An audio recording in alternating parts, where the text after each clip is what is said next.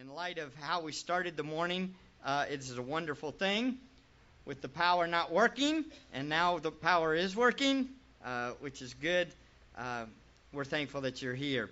Let's see if this is going to work. Yeah, it did. All right. We are in Luke chapter 4. You can take your Bibles and turn over there. Luke chapter 4. Over the last 2 weeks, we've learned about the temptation of Jesus. We learned Jesus demonstrated his righteousness. He showed his righteousness despite the wickedness of the devil. There were temptations. 3 are mentioned. And we find out at the end of the temptation section that that's really just the beginning of the temptations for Jesus. If you notice in Luke chapter 4, verse 13, it says, when the devil had finished every temptation, he left him until an opportune time. What is this? The temptations were not temporary for Christ. They were continuous and calculated. Satan was always looking for an avenue, always looking for a good desire that Jesus would have and trying to trip him up. It's interesting that his love for his disciples would be one of the main attacks that Satan would have. Remember, it was Peter himself that said to Jesus, "No, you can't go to the cross." And Jesus said, what? "Get behind me, Satan." At that very moment, his own friends were an avenue for temptation. I hope we're not an avenue or a means for temptation for our friends, right? We don't want to be that. We learn from these temptations, however, that Jesus is the righteous Son of God. He's the man, the God-man, that was perfect. He never bowed to human desires over God. We saw that he always put the Father's will first. We learned he knew the Word of God, and he used it continuously to control his thoughts. In Luke chapter 4, verse 4, Jesus responded from Scripture, "Man shall not live on bread alone." So it's by Scripture he speaks. He talks Scripture. Then in verse 8, he did it again. "It is written, you shall worship the Lord your God and serve him only." Scripture again comes from his mouth. Verse 12, you shall not put the Lord your God to the test. Again, quoting from Scripture. There's some great lessons there for us, but ultimately what we see is Jesus is all about Scripture. He's all about it. His mind is continuously speaking the Word and quoting from the Bible. Now today we're going to see what Jesus' ministry looks like. We began to see it unfold in Galilee. This is the ministry in Galilee. We're going to see the world's initial response, the beginning response to Jesus when he went public. How did the world respond at the beginning with Jesus? How did they respond? And the answer is with great joy and praise. But this is an initial response, and that is important for you to remember. Let's look at our passage in 4:14.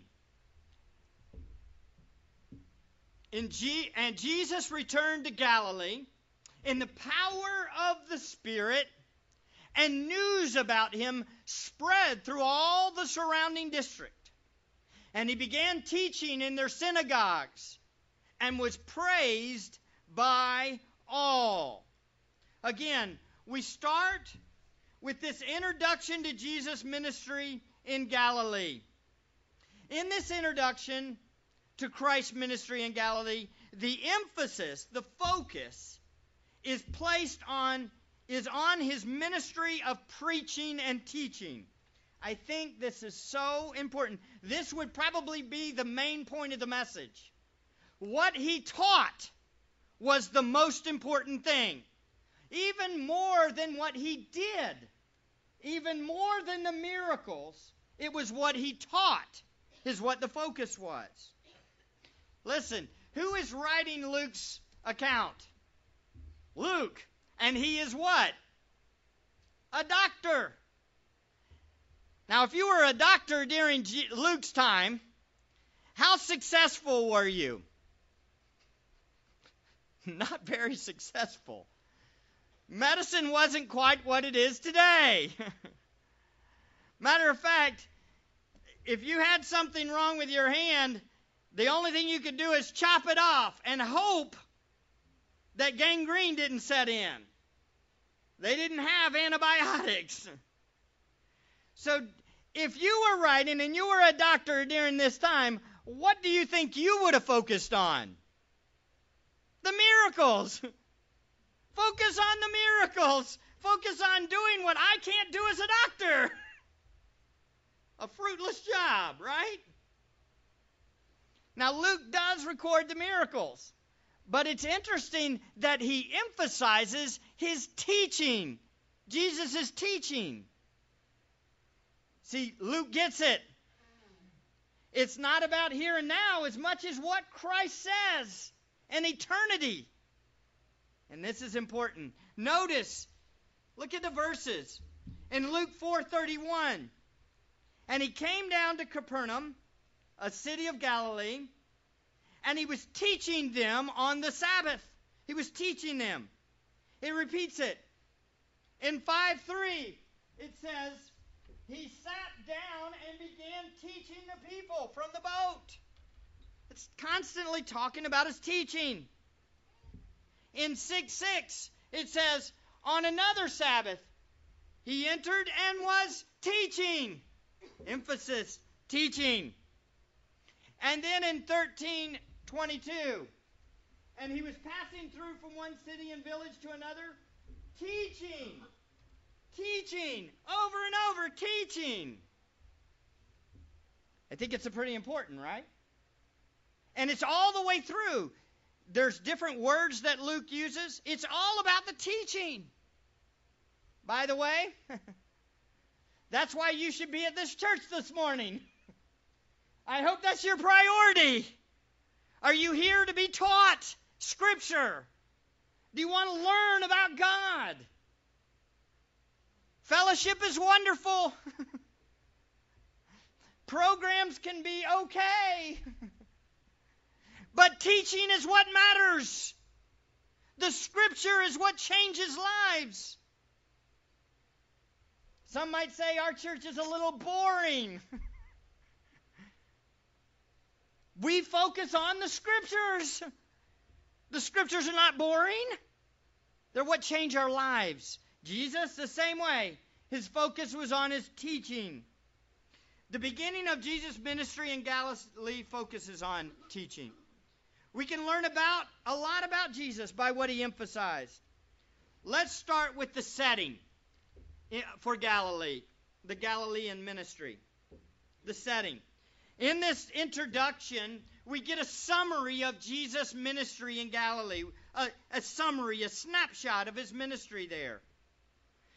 Galilee is right here on the map. Here, I'll come over on this side this time. Here, I'll show both sides. Galilee's around in this area.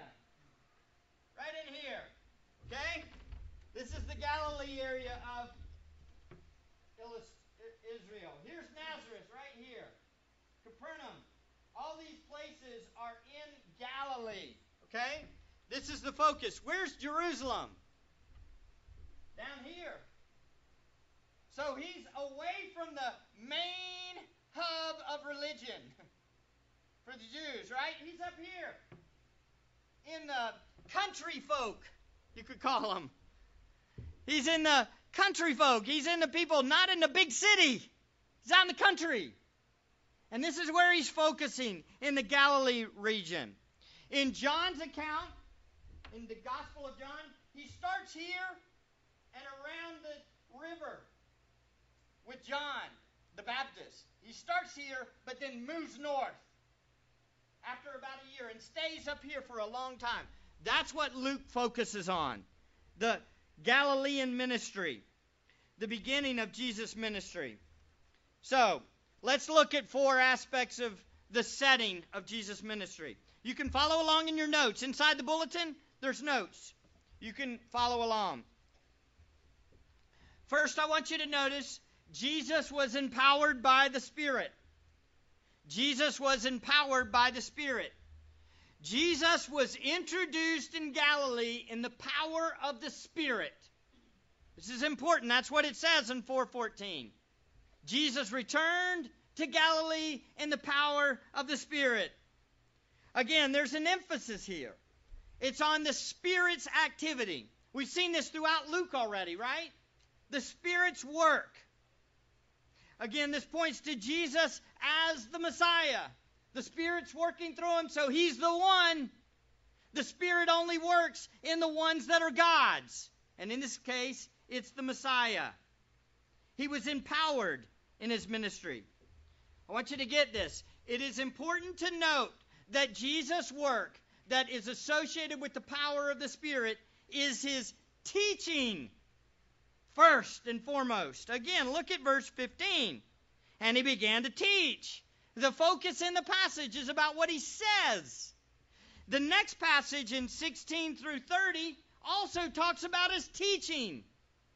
So the empowerment of the Spirit is on to help him to teach right and teach the Word. The Spirit's working. Jesus said as much to him in Acts 1:8. After he left, right before he was to go up, he said, "But you will receive power when the Holy Spirit comes upon you, and you will do what? You will witness. You'll tell both in Jerusalem, in Judea, Samaria, even to the farthest remote parts of the earth." What's the focus? On what they say. So again, it's the Spirit emphasizing the teaching work and working in the Messiah in the same way he does with us. So now let me ask you a question. What does Spirit-empowered preaching look like? What does Spirit-empowered preaching look like? If Mike runs around up here and speaks really loud, is that Spirit-empowered preaching? Maybe. Maybe not. Hey, I've seen some guys do some amazing preaching. They can communicate. They can do some amazing things. I'm just waiting for one of them to do cartwheels across the stage one day. I've gotten so excited, I felt like doing cartwheels sometimes. But is it Spirit-empowered preaching? I would suggest to you, Spirit-empowered preaching is this. And I'm going to take a side note here, and I want you to get this. Because this is what we see from Scripture. This is what we see about Spirit-empowered preaching. We see it with Jesus in the next scene, which we'll talk about in the next weeks. Spirit-empowered preaching is this. It's accurate. It's accurate. It speaks what the passage says.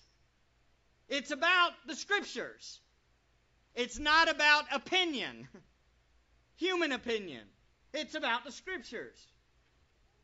Listen, when Jesus spoke, he spoke accurate all the time. But notice, when he spoke to the devil, he spoke Old Testament Scriptures.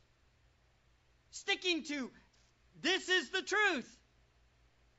Accuracy is key. Empowered preaching is accurate. Do you get that? Second, it's clear. It's clear.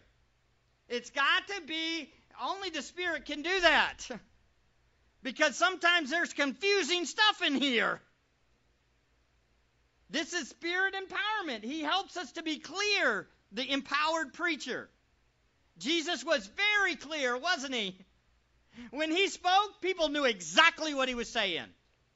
One time he said, before Abraham before Abraham came into being, I am. And what did they do? They got angry and tried to kill him. They knew exactly what he was saying. Now, we need to study to know what he was saying. But the fact is he was saying, I'm God. I'm God. And they knew it. And that's why they wanted to kill him. He's very clear. Very clear. That's empowered preaching. Third, it's passionate. Now, some of you are going to argue, wait a second. Passion? Does that include empowered preaching? Yes. And I'll tell you why. You'll see it.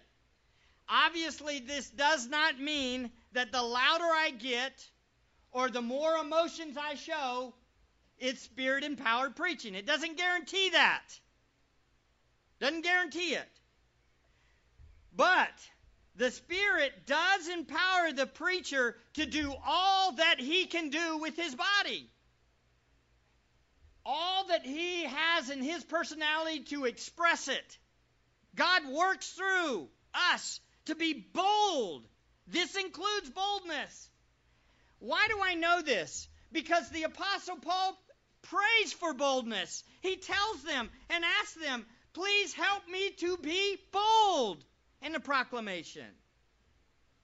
The Spirit also, passion arrives from something. You know where it arrives? When it affects your heart. Get this, listen closely, ladies and gentlemen. Yesterday, we went to an adoption meeting, and we saw over 100 kids in Tampa that do not have a mom and a dad. They don't have it. Now, when I got there, and when we first got there were no emotions. There was no passion. There was nothing in me. This is really strange. My wife even said it. This is surreal that we're here. It's strange. But then we started to meet the kids. Okay? When we started to meet the children, guess what happened? It affected my heart. Both of us could not look at each other. Anytime she looked at me, I would look away. Because if I looked at her, I would start crying because I know these kids need parents. What happened? What made it bold? What made it hit? What made it click? I experienced it. I understood it. I got it. Where does passion come from in the preacher? How does Jesus passionately proclaim it? It's when the Word of God, through the Spirit of God, clicks in the heart. And you understand it. You understand the full ramifications of it. Do you get this, folks? Do you understand? The Spirit turns the lights on in your heart. Let me ask you a question. How many sermons have you heard in your life about not gossiping? Maybe 1,000? A lot, right?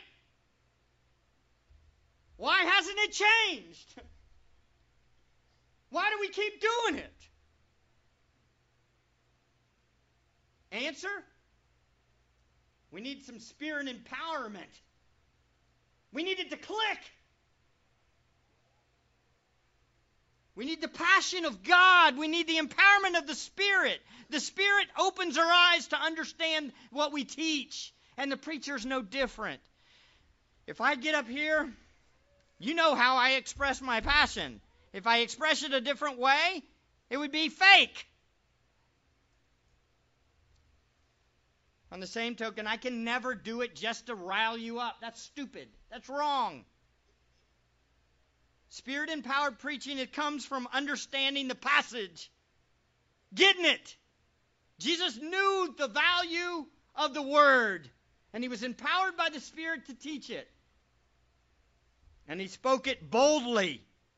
How boldly was he?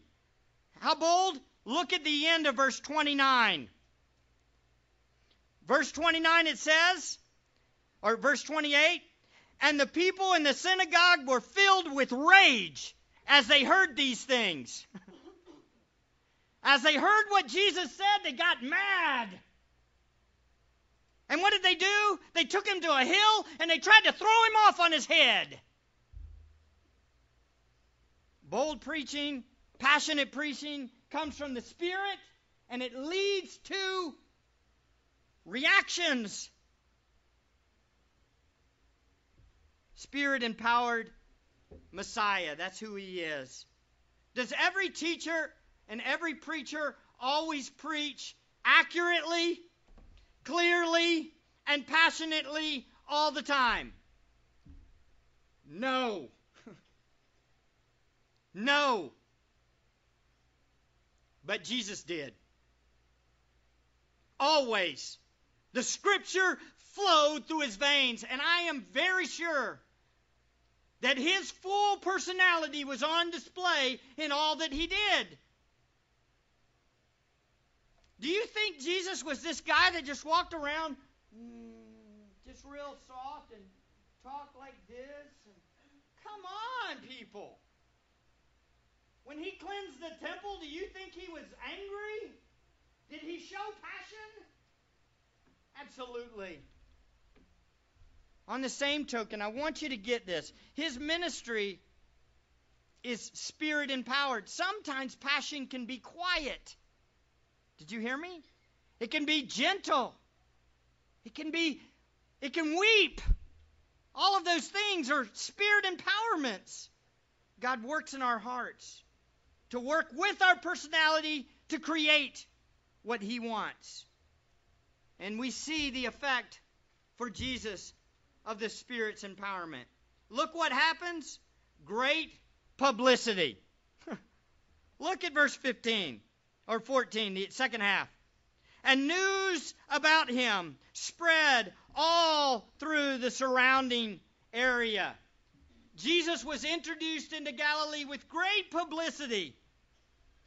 News spread. Here's that teacher, and he's speaking, and he's empowered, and he speaks, and everybody hears about it, and everybody's telling everybody, you've got to hear about this guy. You've got to hear what he's saying. It spread. Passionate preaching leads, Spirit-empowered, passionate, accurate preaching leads to spread. Publicity. Now, there's a warning there. Initially, at first, very important, this is what happened.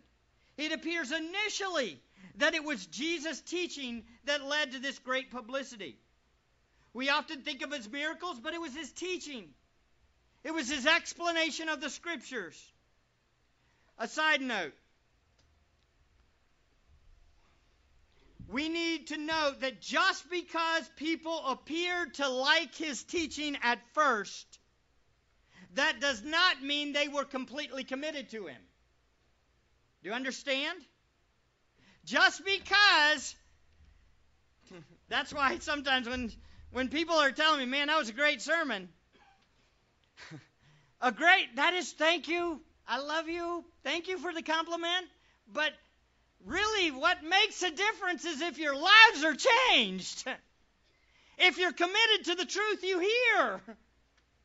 If you say, I like it, that was good, and your life doesn't change, then you really weren't committed to the truth.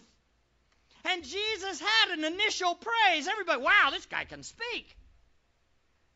He was a great communicator. After all, why wouldn't he be a great communicator? He's God in the flesh. I mean, he knew how to speak, didn't he? Does he know how to speak better than Pastor Mike? Absolutely. I bet he could draw a crowd. He can speak. People want to hear that. Until what happens? Until it gets personal. Until it gets personal.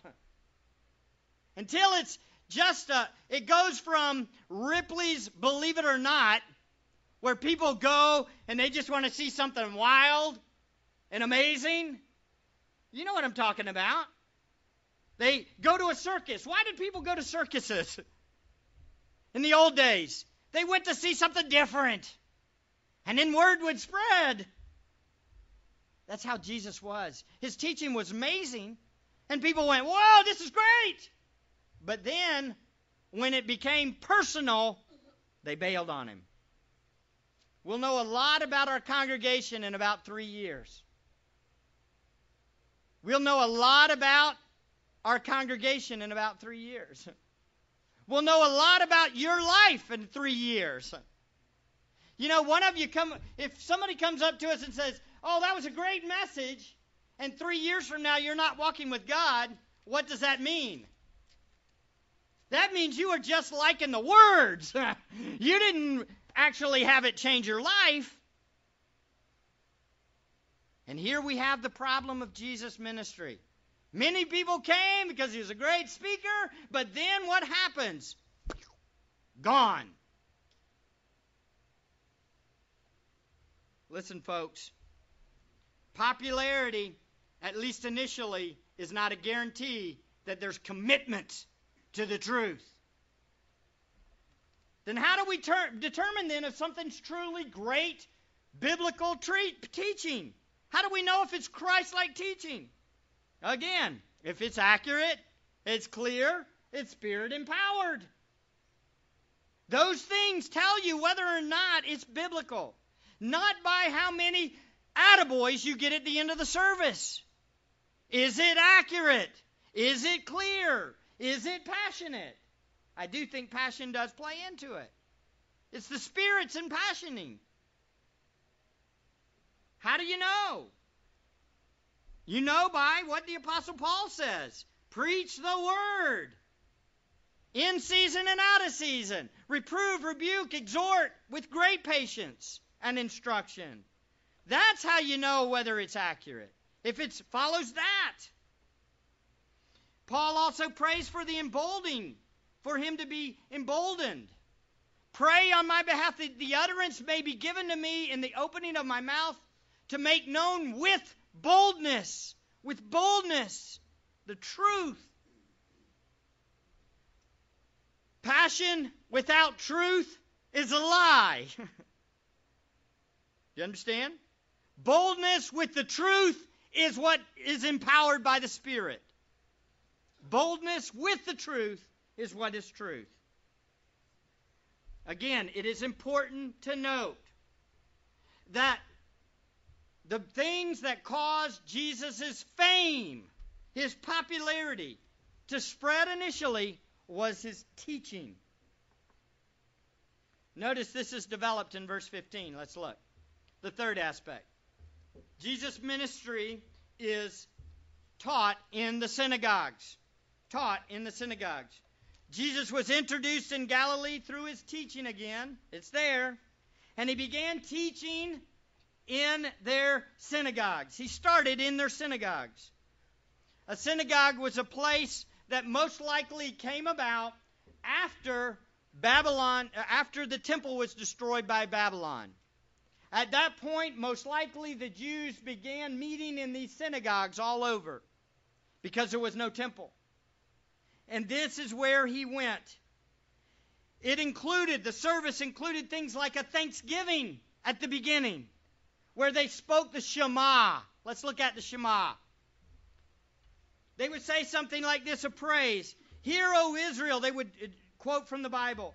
The Lord is our God. The Lord is one. You shall love the Lord your God with all your heart and with all your soul and with all your might. This is what they would say at the beginning and at the end of the service. A thanksgiving and praise. This is what it was about. And then there was a time of prayer. In the time of prayer, they would pray for needs and they would praise God for what he has done. But then the focus would turn all to the Scriptures. And at that point, someone would rise and they would come and they would read from the law, which is the first 5 books of the Bible. They'd read a section. And then they'd sit down and they would explain that. Then they would read from the prophets. They'd take another section, and they would sit down. It wasn't like this. The leader at the synagogue, or one of the men, would come. He would open the scrolls. He'd read it, and then he'd sit down, and he'd talk through and explain what the passage meant. Very much like what I'm doing here, but I'm standing up. Just explaining what the passage says. Okay? The most important part of the synagogue service was about the Scriptures. That's what it was about. We're going to see next week, Jesus does the same exact thing. He stands up, he reads a passage, and then he explains the passage. And then they ask questions and they think things, and what does he do? He explains some more. And he uses more Scripture to illustrate. And that's what he does. So here we see, and then they would have a closing word of exhortation. And as we see in verse 16, it says, "And he came to Nazareth, where he'd been brought up, and as was his custom, he went into the synagogue and stood up to read." This was his custom to do this. Now, notice, and I want to read in the white spaces here a little bit.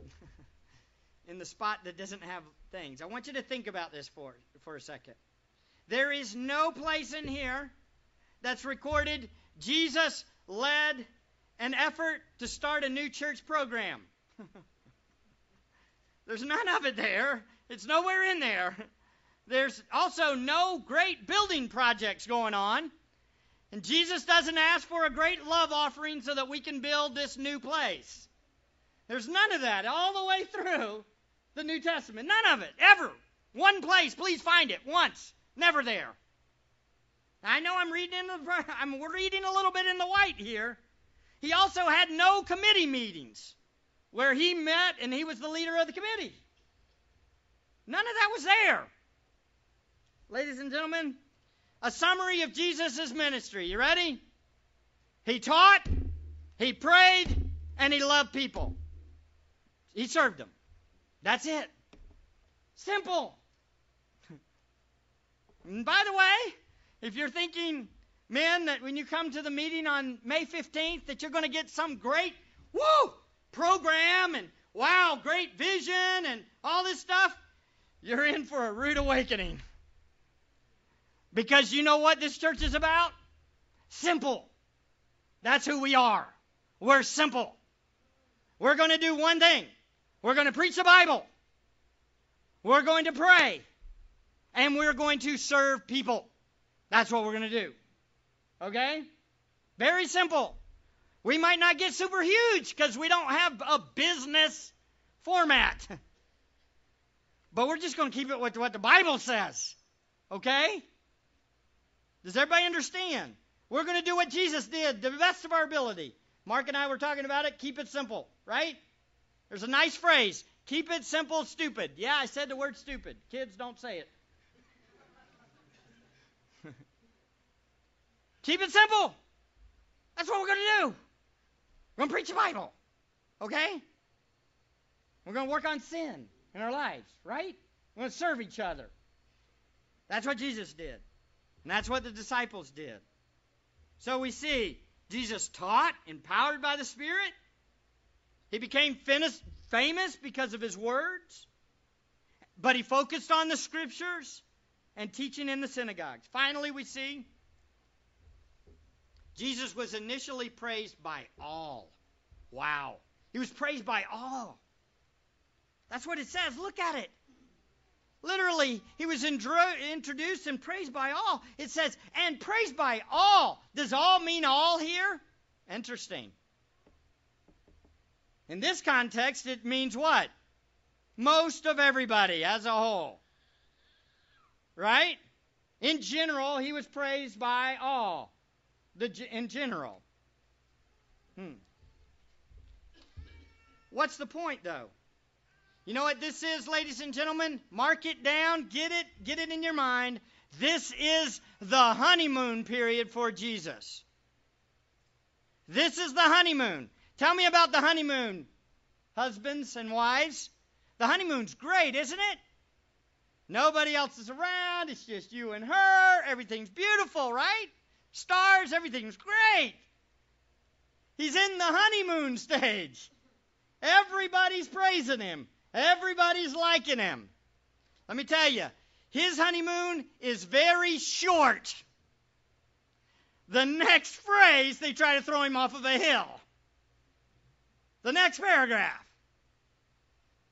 Most of the society turns on him. In John 7:46, the officer said this, "Never has a man spoken the way this man speaks." Jesus was an amazing teacher. He was great. He could teach. But it was short-lived. How many people were with him? How many disciples were with him when he went to the cross? None. Maybe John sat outside, but it doesn't imply that he was up there saying, "Crucify me too." A matter of fact, when he's arrested in John 19, it says, all scattered. All ran. If John came, even when John came, he came behind the scenes. He didn't say, "I'm going to go with him. I'm dying too." All by himself. Even the ones that praised him. And what did Peter do? Peter even said, "Hey, you have the words of eternal life. We'll go with you. We've got to go with you, right?" And what did he do? Denied him. Ladies and gentlemen, this is the honeymoon stage for Jesus. Praised by all. Initially, he's praised. Look, mark it. Jesus is praised, but then Jesus is condemned. Let's look at our passage next week to kind of get a highlight and let you think on it a little bit. Luke 4. Look at the passage. "And he," that is Jesus, "came to Nazareth, where he had been brought up. As was his custom, he entered the synagogue and on the Sabbath stood up to read. And the book of the prophet Isaiah was handed to him. And he opened the book and found the place where it is written." What? "The Spirit of the Lord is upon me, because he anointed me to preach the gospel, good news, to the poor. He has sent me to proclaim release to the captives and recovery of sight to the blind, to set free those who are oppressed." So Jesus comes into Nazareth, his hometown, in the middle of Galilee, and he begins to speak. And he's reading these scriptures to proclaim the favorable year of the Lord. And he closed the book and gave it back to the attendant, and he sat down, and all the eyes in the temple, or in the synagogue, were looking at him. Why were they looking at him? To hear what he was going to say. To hear his explanation. Right? And he began saying to them, over and over is what that implies, "Today, this scripture has been fulfilled in your hearing." So what's the reaction? What's the reaction to his teaching? Here it is. "And all were speaking well of him, and wondering at his gracious words, which were falling from his lips. And they were saying, 'Is this not Joseph's son?'" Now, this right here, we'll see next week. That little phrase there, "Is this not Joseph's son?" is a huge turning point. It is a big red flag. Whoop! What are they saying? They were praising him, speaking well of him, wondering at him, all that was coming from him. Wow, great preacher, great teacher, wow. Red flag. Isn't he just like me? Wait a second, who does he think he is? Isn't he just a man like me? He said this scripture's fulfilled. What's he saying? Is he saying he's above me? Look. And he said to them, look what Jesus says to him. What he says is, what he doesn't say is this: "No, I'm just like you." "Yeah, you're right, I'm Joseph's son." He couldn't say that, could he? He wasn't. He wasn't. I'm just like you. Come on, don't feel bad. Don't feel bad. No, he does this. He turns the heat up. He says, I'm going to make it even hotter in this place. I'm going to make it so hot, you guys are going to hate me. Watch. He turns the heat up. He says this. No doubt, you'll quote this proverb to me. Physician, heal yourself. Whatever we heard done at Capernaum, do here in your hometown as well. In other words, they're going to say, and he's telling them beforehand, you're going to say, why don't you take care of your own people here in Nazareth? You're taking care of those people over there. Take care of us too. And look what he says. He tells them in advance of what they're going to say. He says, and he said, truly I say to you, no prophet is welcome in his hometown. But I say to you in truth, there were many widows in Israel in the days of Elijah, when the sky was shut up for 3 years and 6 months, when a great famine over all the land. And yet Elijah was sent to none of them, but only to Zarephath in the land of Sidon, to a woman who was a widow. In other words, he went to somebody outside of Israel. Under the judgment, he went to somebody outside of Israel. He let the judgment of Israel fall on even the widows. Even the widows in Israel. What's he saying? He's saying, too bad. You're not getting any blessings. You're not getting any healings. You get nothing. Wow. He turned the heat up, didn't he? And he said, now that's not enough illustration. I'm going to give you another one.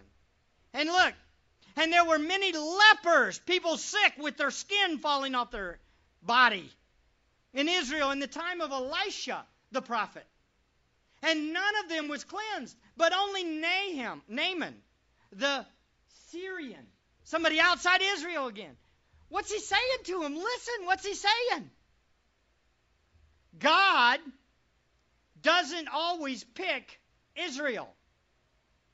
God doesn't always pick that person, you, Nazareth. I'm in the hometown. Yeah, I'm your hometown boy. But I ain't picking you. And I ain't healing you. Wow. How's that for words from Jesus? By the way, last aspect of a Spirit-empowered preaching, it's preaching that doesn't fear man. Mark it down. If I'm worried about what you think, I'm dead. Because that's not Spirit-empowered preaching. Jesus didn't care. He preached the truth. He did it with gentleness and love, but boy, he could be hard sometimes, couldn't he? It was hard. Now let me ask you a question. Why do you think people spoke well of him, and then the next thing, look, notice their ultimate reaction. And all the people in the synagogue were filled with rage as they heard these things, and they got up and they drove him out of the city, and they led him to the brow of the hill that watched over the city, or on the hill on which their city had been built, in order to throw him down the cliff. But passing through their midst, he went on their way. What's their point? What's the point? They want to kill him. He speaks the truth. All right, here we go. Application. I want to ask you a question. Why do people speak well of his words, but then they try to throw him off a cliff? Why do people speak well of his words and then turn on him and want to kill him? What is it? Here's what it is. Personal application.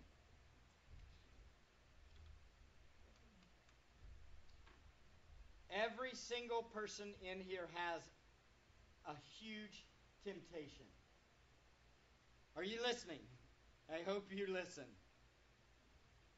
Taking in a message and saying this: wow, that's good speaking. That's good teaching. I sure wish my mother was here to hear this. I sure wish my spouse that's dozing off to sleep would listen and hear this.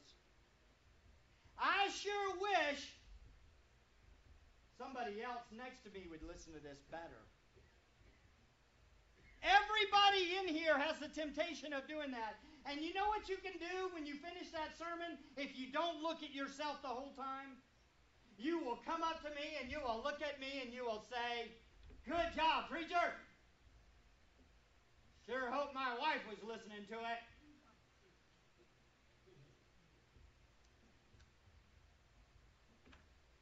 But when you get this point,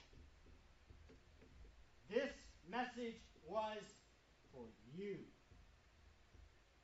For you. It ain't for your brother next to you. It is for you.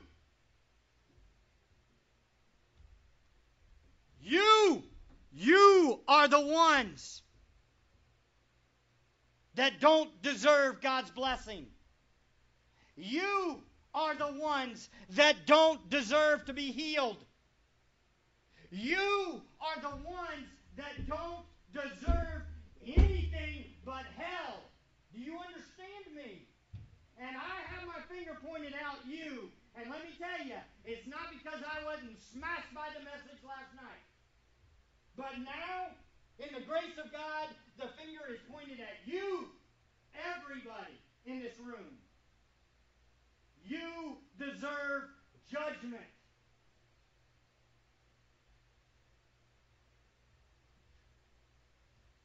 How are you going to respond? Too much! Don't want this preaching anymore.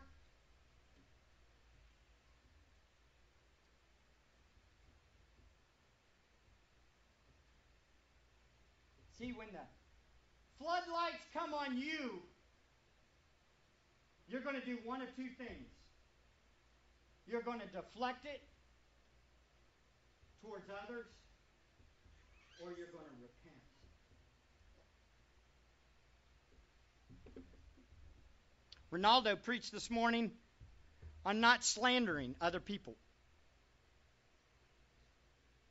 You know the problem in a church that hears that message?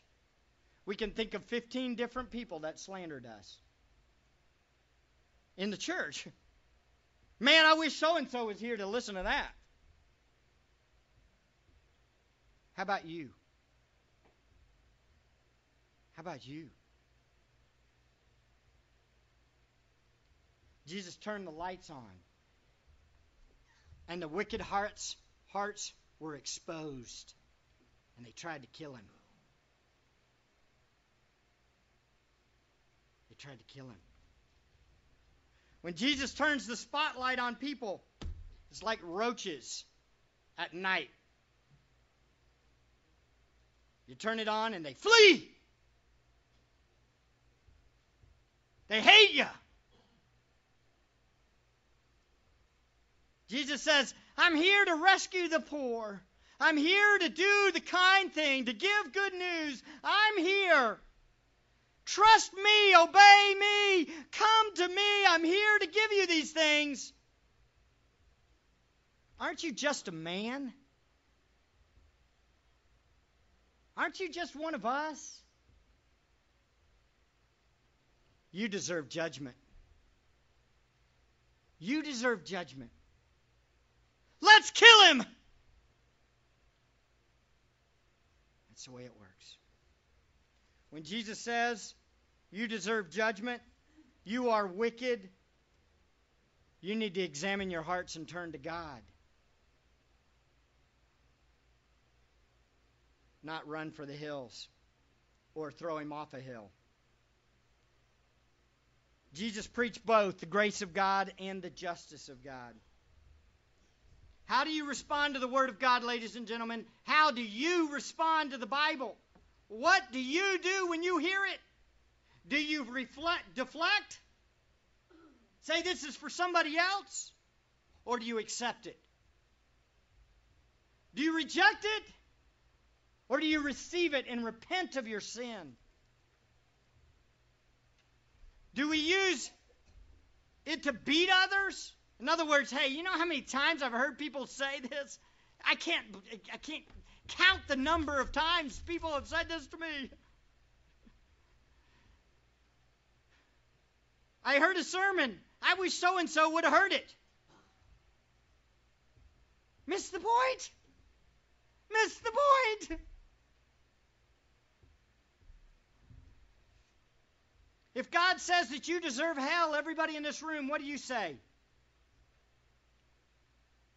What do you say?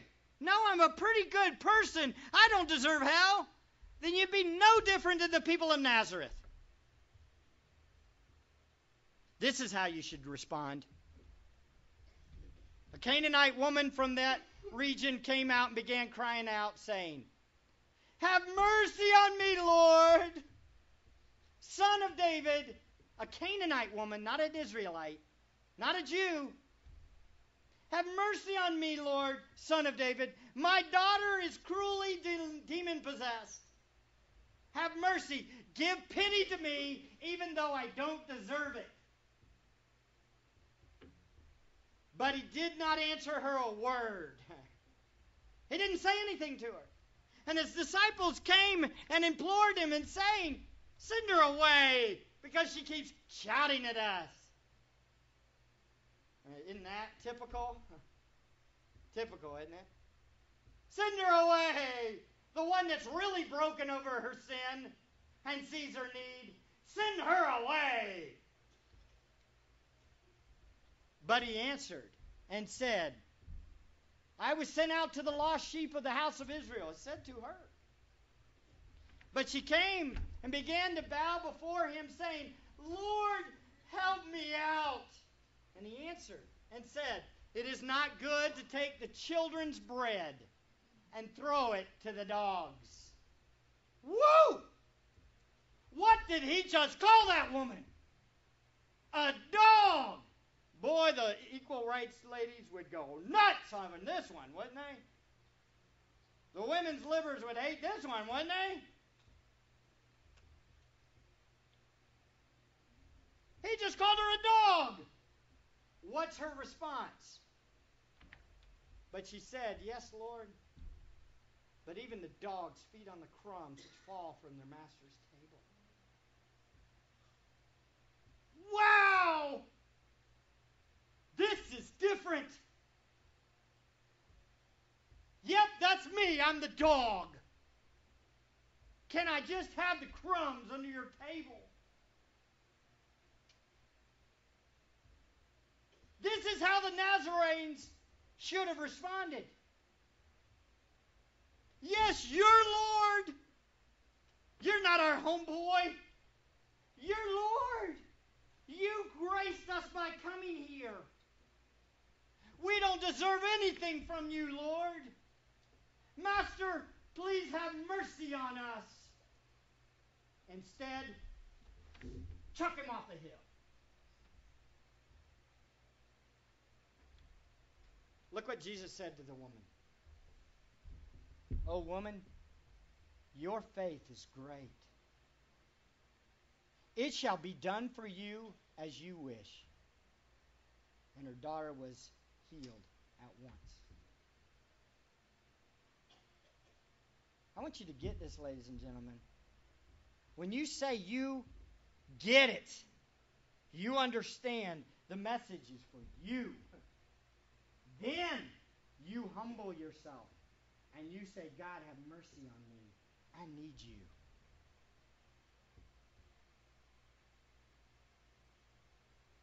You're ready to hear the word of God if your heart's that humble.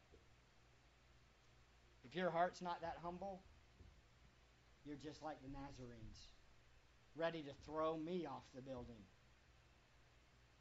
It will come one day. I know. It will come. I hope your heart is about submission to the Word, not your way. And I do want to let you know, ladies and gentlemen, at this point, last night I broke because I realized how unworthy I am to even be your pastor. I don't deserve it. I can't believe God has graced me with this job. It is a grace I can't comprehend.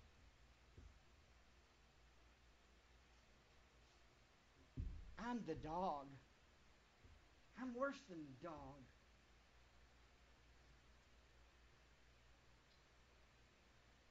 Ladies and gentlemen, if you think you've got it figured out, you're really just the opposite of that. If you think, oh, well, I could do it better, there is much of me that says, come on up here. Go ahead, take over. But that's not the heart of the repentant sinner.